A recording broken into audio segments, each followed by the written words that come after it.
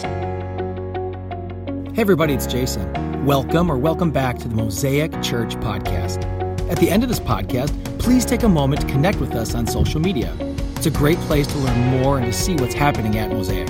Most importantly, hope the following message encourages and inspires you to take a new step on your faith journey. Enjoy. Well, good morning, y'all. It is good to see you. My name is Jonckowski. I'm the associate pastor here at Mosaic Church, and we are so excited that you've come out on this very blustery and cold morning to join us and see that incredible living nativity. The good news is that I can't live up to what just happened, so set your expectations low for what's about to happen up here after seeing little kids in the sheep outfits and the shepherds in the field. We are right now, if this is your first time joining us here at Mosaic, or if you haven't been in a couple weeks, we are in the process of wrapping up our December series, which has been called Christmas Wishlist. And in this series, we've been exploring this idea that as kids, we would oftentimes make a wish list of the items that we wanted most for Christmas. Maybe it was a toy, a doll, a game, whatever it was, we would submit those wish lists to our parents and let the whole world know that this is what we want for Christmas. However, as we get older as adults, we said that that wish list tends to shift in terms of the contents that is on there. It moves from something that is focused on toys and trinkets to things that have more value, that are less tangible, things that maybe even are eternal in a sense. And we've said that as Christ followers, there are very specific things that we can ask for on our Christmas wish list. And Jason's done a great job over these last few weeks. He talked about 2 weeks ago that part of our wish list as Christ followers can be a leader in Jesus who loves and cares for us. And last week he talked about this idea that also on our wish list can be the hope of everlasting life. And so we're going to conclude our series today by adding one more item to our Christmas wish list. And that item is a love that matters. But before we do, I want to invite you to pause and pray with me as we invite the Spirit of God to speak to us this morning. And so, Heavenly Father, we come before you. Lord, we thank you for this opportunity once again to gather as your family. Lord, we carry with us so many different things in this holiday season. Some of us bring hope and joy. Other of us bring sadness and loss, perhaps even anxiety and fear. And so, Lord, for all the assembled body here this morning, God, wherever they find themselves in this journey of the holiday season, Father, we ask that we could lay that down for just a moment, that your Spirit would speak to us through the power of your Holy Spirit and through the power of your word. May we leave here different than when we first arrived.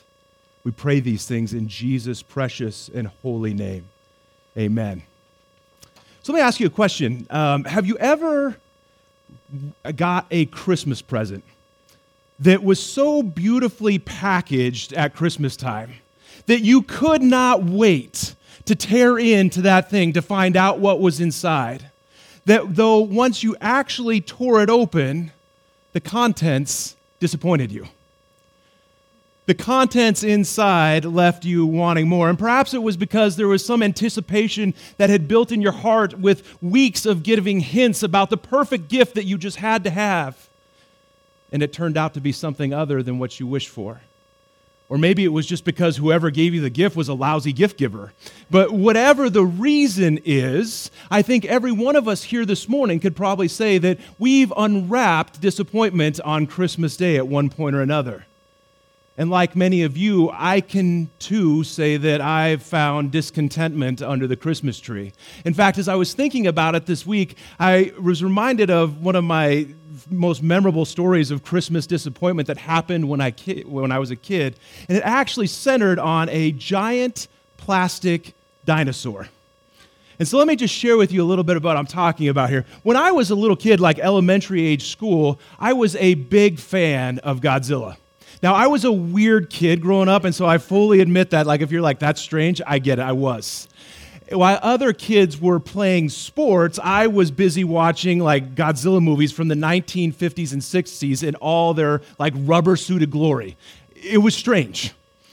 But nonetheless, on this particular Christmas, I had my heart and my desires set on receiving a Godzilla action figure. And so I went about the business, much like Ralphie in A Christmas Story, in trying to get the Red White Ryder BB gun. I would subtly suggest and hint to my parents, and then not so subtly suggest and hint to my parents, that the number one thing on my wish list that year was this Godzilla action figure. And so Christmas morning comes. And you can imagine the excitement that began to bubble up inside me, the anticipation of what might lie under the tree. And that anticipation and excitement almost burst into incredible jubilation as I tore into one of my presents and I opened it up and I saw what looked or appeared to be the scaly green face of Godzilla staring back at me. And yet, the excitement dissolved and faded into waves of disappointment as I tore open the rest of the box and I realized that it was not actually Godzilla inside the box, but it was actually just a knockoff plastic dinosaur that only kind of resembled the Big G, at least as far as he was green and he was a lizard. It was disappointing. And now if you're sitting there thinking, man, this dude's like, he's kind of knocking on his parents. Mom and Dad, if you are watching, I want to give you props today because this was before the advent of the internet, okay? There was not Amazon that they could go order a Godzilla action figure. And to the best of my knowledge, at that time in the 80s in Billings, Montana, there was no such thing as a Godzilla action figure that was even on the shelves. So the fact that they found anything that was even remotely close to what Godzilla was, it just demonstrated a sheer will and determination to bring love to their son. And I can see that now as an adult. But as a kid, I couldn't see that. I had my heart set on this action figure, and I was undeniably disappointed when I opened it. Primarily because it wasn't the real thing. It was an imposter or a knockoff of what I had really asked for. And the truth is, guys, that this morning, giant plastic green dinosaurs are not the only gifts that I've received on Christmas that have left me wanting more in my life. As I've gotten older and grown in my years, there's also been a similar disappointment that I've experienced in my faith journey, especially as it relates to the issue of Christian love. And you say, Pastor Nick, what do you mean? What are you talking about, Christian love? Because Christian love is something that, as a believer and follower of Christ, it's something that ranks highly on my wish list every year. It's something that I both desire to receive from others, and it's something that I desire to give away to the world. And why shouldn't I? When we think of Christian love, we envision a love that embodies the purest and the noblest forms of love. When we think of Christian love, we think of a love that both loves our neighbor and our enemy equally. When we envision Christian love, we think of a love that swings low to wrap its arms around and embrace the marginalized and the poor and the people who exist in the fringes of our society. When we think of Christian love, we think of a love that always protects, always is patient, is always kind, and is always gentle. Christian love is a world-shaking, a devil-beating, life-transforming kind of love. However, all too often when the gift of Christian love is given to me, or perhaps even when I give the gift of Christian love to others, I unwrap it only to find a goofy-looking dinosaur staring back at me instead of the Godzilla toy that I expected. And so, in other words, what often masquerades as Christian love today feels like a hollow imposter, a fake of what the real thing should actually be. And it stirs a discontentment, a disappointment deep within my soul. And I think if I was honest with you guys this morning about some of my experiences with Christian love, I could tell you sincerely that some of the ugliest things that have been said to me have been said in Christian love. Some of the most heartbreaking experiences that I've ever had have been done in the name of Christian love. And lest you think I'm only pointing the fingers at others, I can tell you this morning that I'm just as guilty of that as well. And so sometimes I struggle with this notion or this idea, this discussion, this talk of Christian love, and then actually see that it lacks the true fidelity in its tangible expression. And I have to imagine that I'm probably the only one here this morning who struggles with that, right? Like there's nobody here today that's ever experienced disappointment because of Christian love in your life. Of course not. Of course not. Any one of us who has ever journeyed in the church for any amount of time could probably get up here with me this morning and tell stories of heartbreak, of hurt, of ways that you felt burned. Or maybe you could get up here this morning and share similar stories about how you carry guilt and shame about some of the ways that you've shared Christian love with other brothers and sisters in the church. We all have those stories. And so the question this morning for us to wrestle with is that are the ideals of Christian love something that we can actually ever ascertain? Is it something that we can even inspire to as Christ followers? And if so, how in the heck do we actually do it? How do we stop offering knockoff versions of God's love and start offering the world what the real thing is? The good news is for us this morning, church, is that God is not a fan of knockoff versions of his love either. In fact, in the book of 1 John, he gives some instructions to how we can live a life of love that matters in the everyday stuff of life. And so if you have your Bibles with you or you have your Bible apps, I want to invite you to turn to the book of 1 John. And together we're going to explore what God has to say about this final wish list item that we've put on our list this year. And so as you turn there, let me give you briefly some background on what's happening in the book of 1 John at this time. The book of 1 John was written by the Apostle John to the early church, or the first century church in ancient Ephesus. And this church was actually being torn apart from the inside out by knockoff Christian love. There were people within the church at that time who were denying the messiahship of Jesus. They were saying that Jesus was just a man. He was not the Messiah. And what's more is they were actually actively seeking to pursue hostility towards those who were holding on to the faith of Jesus as their Messiah. And all of this was being done in the name of God. And so John pens this letter to the churches in ancient Ephesus primarily because he's trying to do damage control, but also because he wants to encourage and exhort those believers who are still clinging to their faith. And based on the writings in 1 John, we can ascertain or assume that the believers in ancient Ephesus, and understandably so, were wrestling with their faith. They were questioning and wavering between what is real, who is really a Christian, is my faith even real? And so in 1 John chapter 4, he begins to list out the evidences of a belief in Christ as a means to reassure their wavering faith. And in doing so, John, through the inspiration of the Holy Spirit, writes one of the greatest theological exposition on the doctrine of love found out through the entirety of Scripture. And so let's see what it is that John has to say about Christian love. And so we're going to begin in verse 7. And we'll start with 7 and 8. And John says this, "Dear friends, let us love one another, for love comes from God.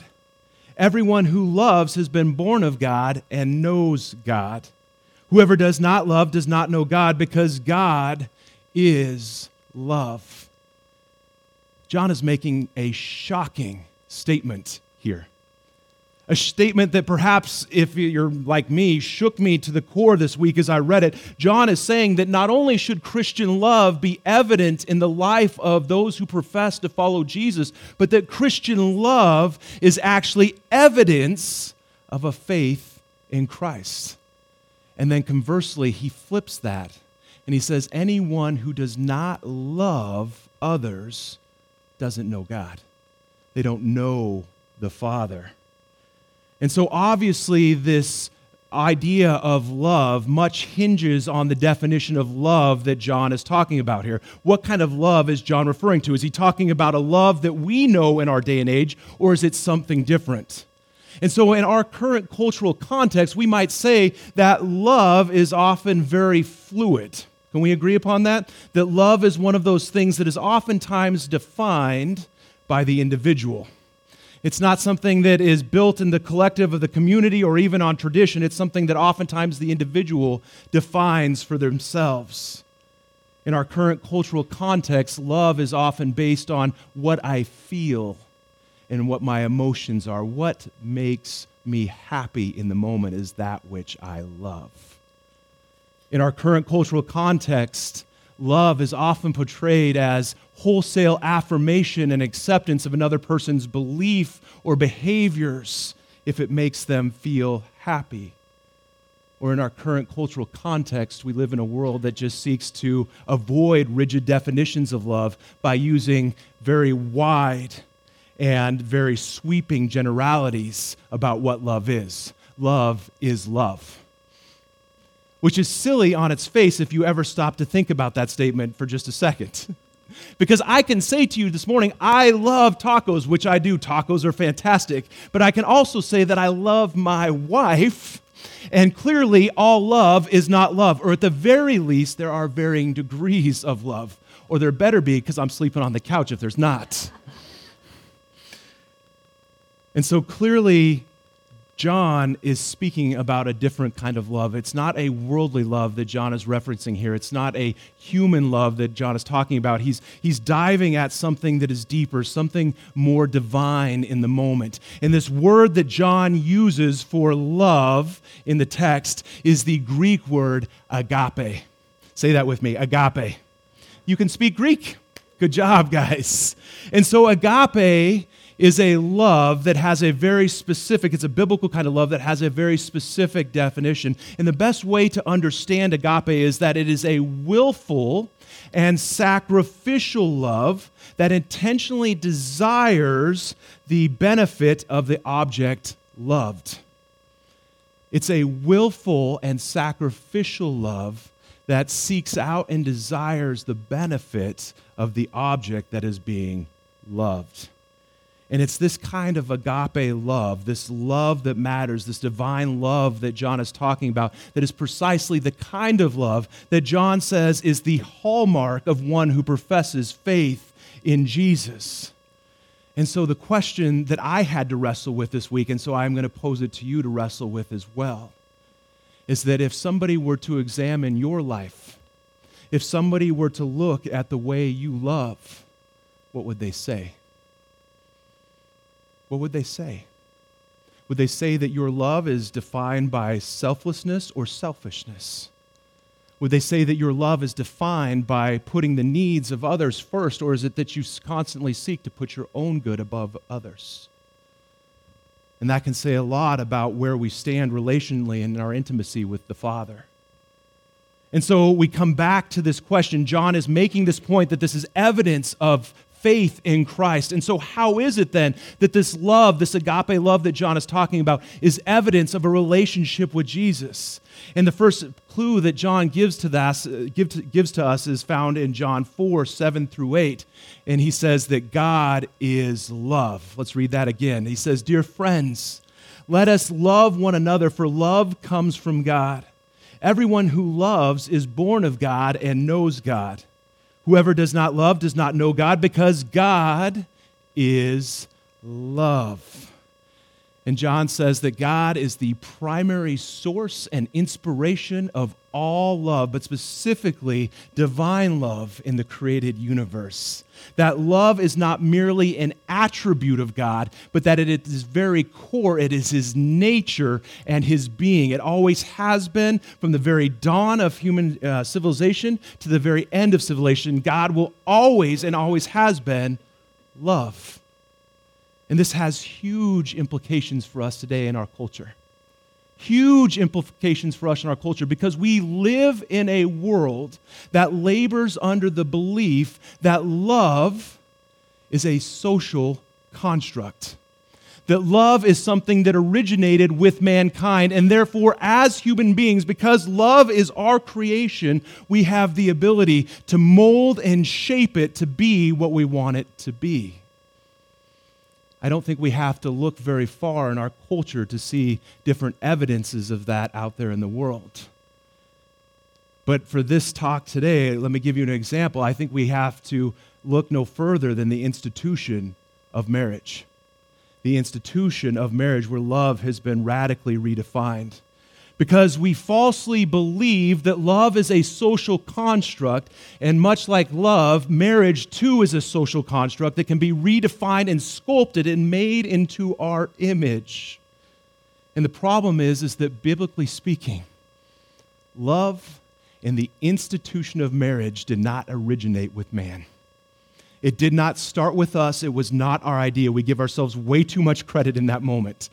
Love is the source, finds its source in God, and the institution of marriage was originated by God. And you can go all the way back to the book of Genesis, in Genesis chapter 2, and you see that God originated and designed the institution of marriage to be between one man and one woman. One man and one woman, period.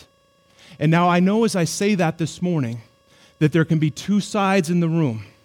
There can be those who would say amen, and there can be those who are sitting here this morning who say, I am deeply offended by what you say, Pastor Nick. And so before I move off this subject, let me be very clear about what I'm talking about.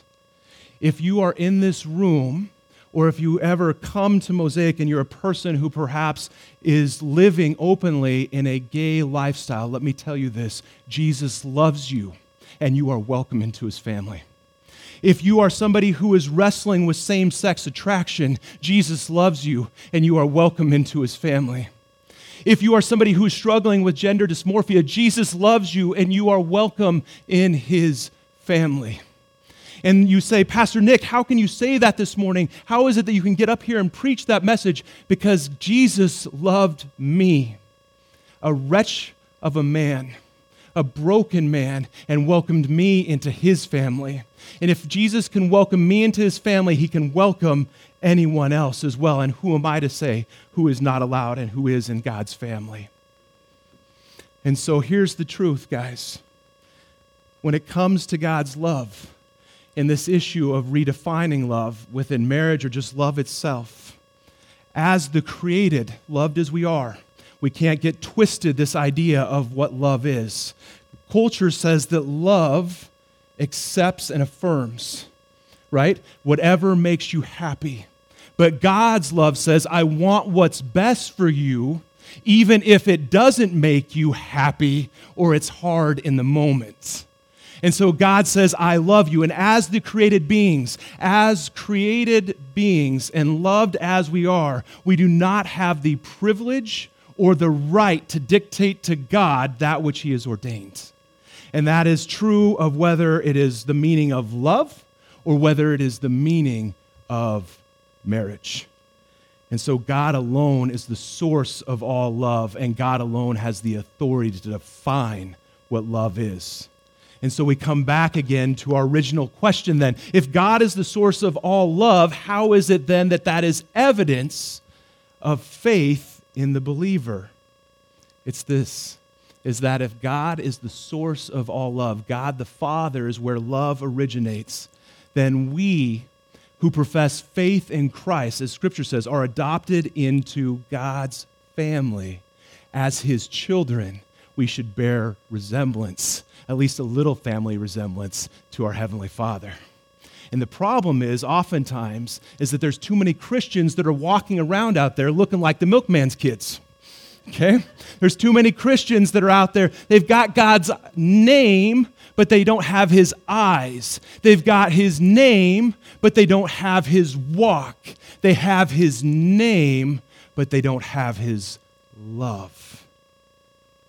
And so John says the existence of such a person is an irreconcilable impossibility. It's an irreconcilable impossibility because if as Christ followers we are not marked by an agape love that loves others, then we don't know the Father because you can't be adopted. into the family where the source of all love exists and not turn around and want to share that love with other people. You can't be adopted into God's family and experience the love of God and not turn around and share that with other people. The love of God compels us to love others. And so John moves on. He says now that not only is God the source of all love, but he's going to give the second reason for why love is evidence of a faith in Christ. And he does so in verse 9 through 10. He says this is how we know God showed his love among us. He sent his one and only Son into the world that we might live through him. This is love, not that we loved God, but that he loved us and sent his Son as an atoning sacrifice for our sins. John says that God is the primary source of love, but he doesn't stop there. He follows that up to begin explaining how it is specifically that God demonstrated his love for fallen humanity. Because God showed what love is by sending his Son Jesus as an atoning sacrifice for our sins. Jesus did what we couldn't do at the cross of Calvary. Jesus is love personified. And the truth is that as fallen human beings, we would never have known or experienced such redeeming love in our lives, divine love of God, had God not initiated the act of sending love in his Son, Jesus Christ, to earth. We would have never have known it. And the point that John is making here in this moment, the point that we miss so oftentimes as Christians, myself included, is that love is not merely words. It acts. It has to act. Love has to find not only its expression in the words that we speak, but in the ways in which we love others in action. And this is the why that this is agape love is actually an evidence of faith in Christ. Because God modeled for humanity what love looked like in sending his Son, Jesus, to the cross. He showed us what love looks like so that none of us who profess faith in Christ have any excuse. None of us can stand before God and say, God, I didn't love others because I never knew what love looked like. I never saw it. I never experienced it. If you profess faith in Christ, we are without excuse. And I was thinking about it like this. It's kind of like when I first started going to the gym, right? When I first showed up at the gym to work out, I had my sweet shorts on and my socks and all the, the headband and all the gear and different things. But I had no idea what I was actually doing when I walked in there. I would try and do 500 pounds of leg press, and then I'd go and do my arms, and I was just doing all kinds of goofy things. And I actually ended up not seeing any gains in my strength, but what's more is I actually injured myself very badly trying to do what I was doing. And in a sense, I was blameless in that moment because I had no idea what I was doing. Nobody had actually modeled for me what proper exercise looks like. That was until I had some friends of mine who happened to be athletic trainers and said, Nick, let's take a few pounds off the weight bench.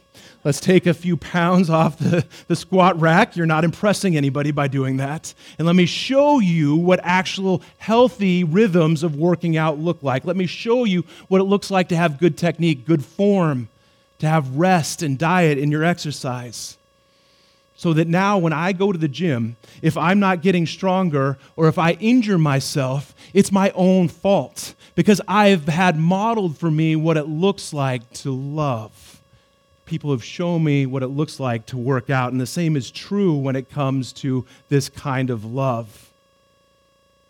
God has shown us in Christ Jesus what real love looks like in his death and sacrifice on a cross. And here's the amazing thing if you think about it, church. We live in a day and an age, a time like any other, where we have the ability to access the testimony of God's love at our fingertips at a moment's notice. It's almost dummy-proof in our Bibles and our Bible apps, man. When I was going to Sunday school, we had to memorize all the different books of the Bible. You don't have to do that anymore. You can open an app and it's all right there for you. Oh, I know where Deuteronomy is, huh? I can find Leviticus. I got you. It's all right there for us that we can read about God's testimony of his love for us. But not only that, here's the amazing part. Every day, I have the ability to interact to experientially know, to taste, to see, to touch God's love for me in Christ Jesus. Because every day that I get up, I'm face to face with the fact that I still sin and make mistakes. Because every day I get up, I come to a place where I recognize that I'm aware of my brokenness that still exists within me. Every day that I get up, I come face to face with God's love through the realization and that I need a Savior. And every day that I get up, I'm more dependent and more dependent and more dependent on the love and grace and mercy that Jesus offers me through the cross. And so there shouldn't be a day in the life of a believer where we don't come in contact, where our lives don't intersect with God's love, where we don't experientially know God's love, whereby we're not growing in a greater awareness and knowledge of God's love.